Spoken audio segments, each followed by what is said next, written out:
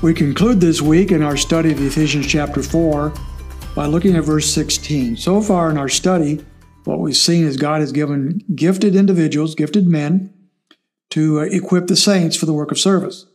And then he talks to us about what that looks like, especially in verse 13.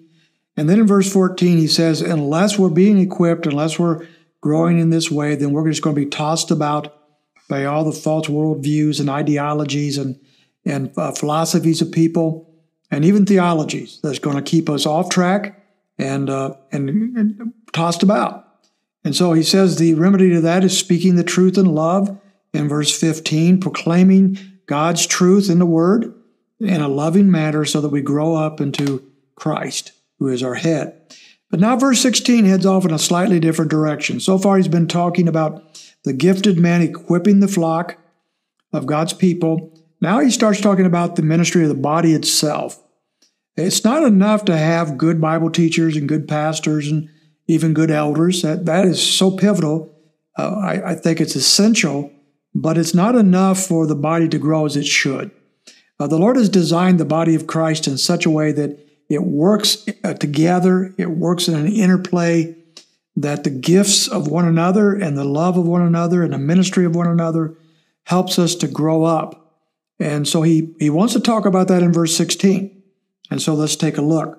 From whom the whole body, being fitted and held together by what every joint supplies, according to the proper working of each individual part, causes the growth of the body for the building up of itself in love. There's a lot of words here, isn't there?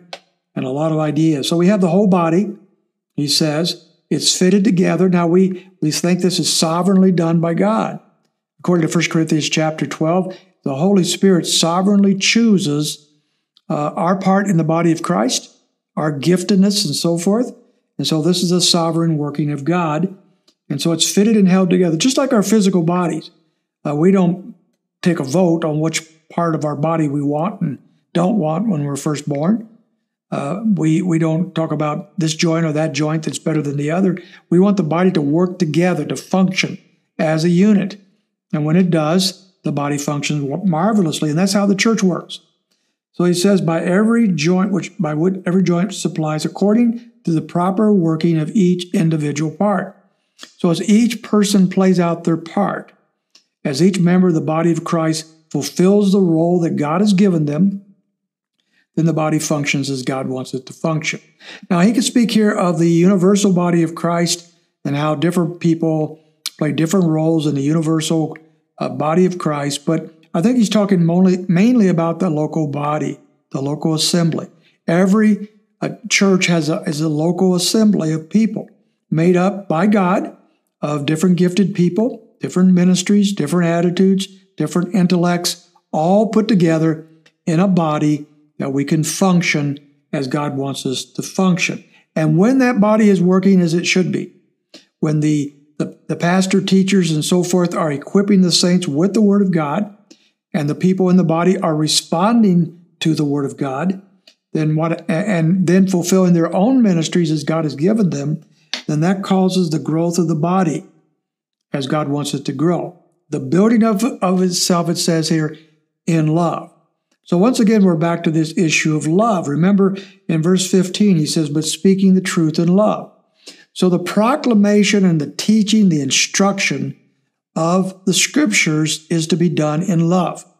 And so the same idea is here in the building up of the body of Christ as well. As we fulfill our part, whatever that part might be, and there are no insignificant parts according to the Scriptures, especially 1 Corinthians chapter 12 and 13 and 14. There's all sorts of roles and parts that seem like to us sometimes that some of them are not that important, but they are.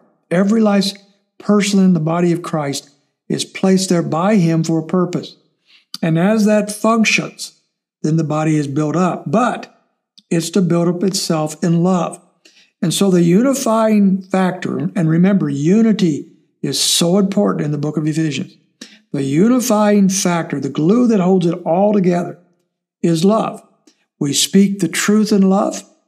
We are building up one another in love.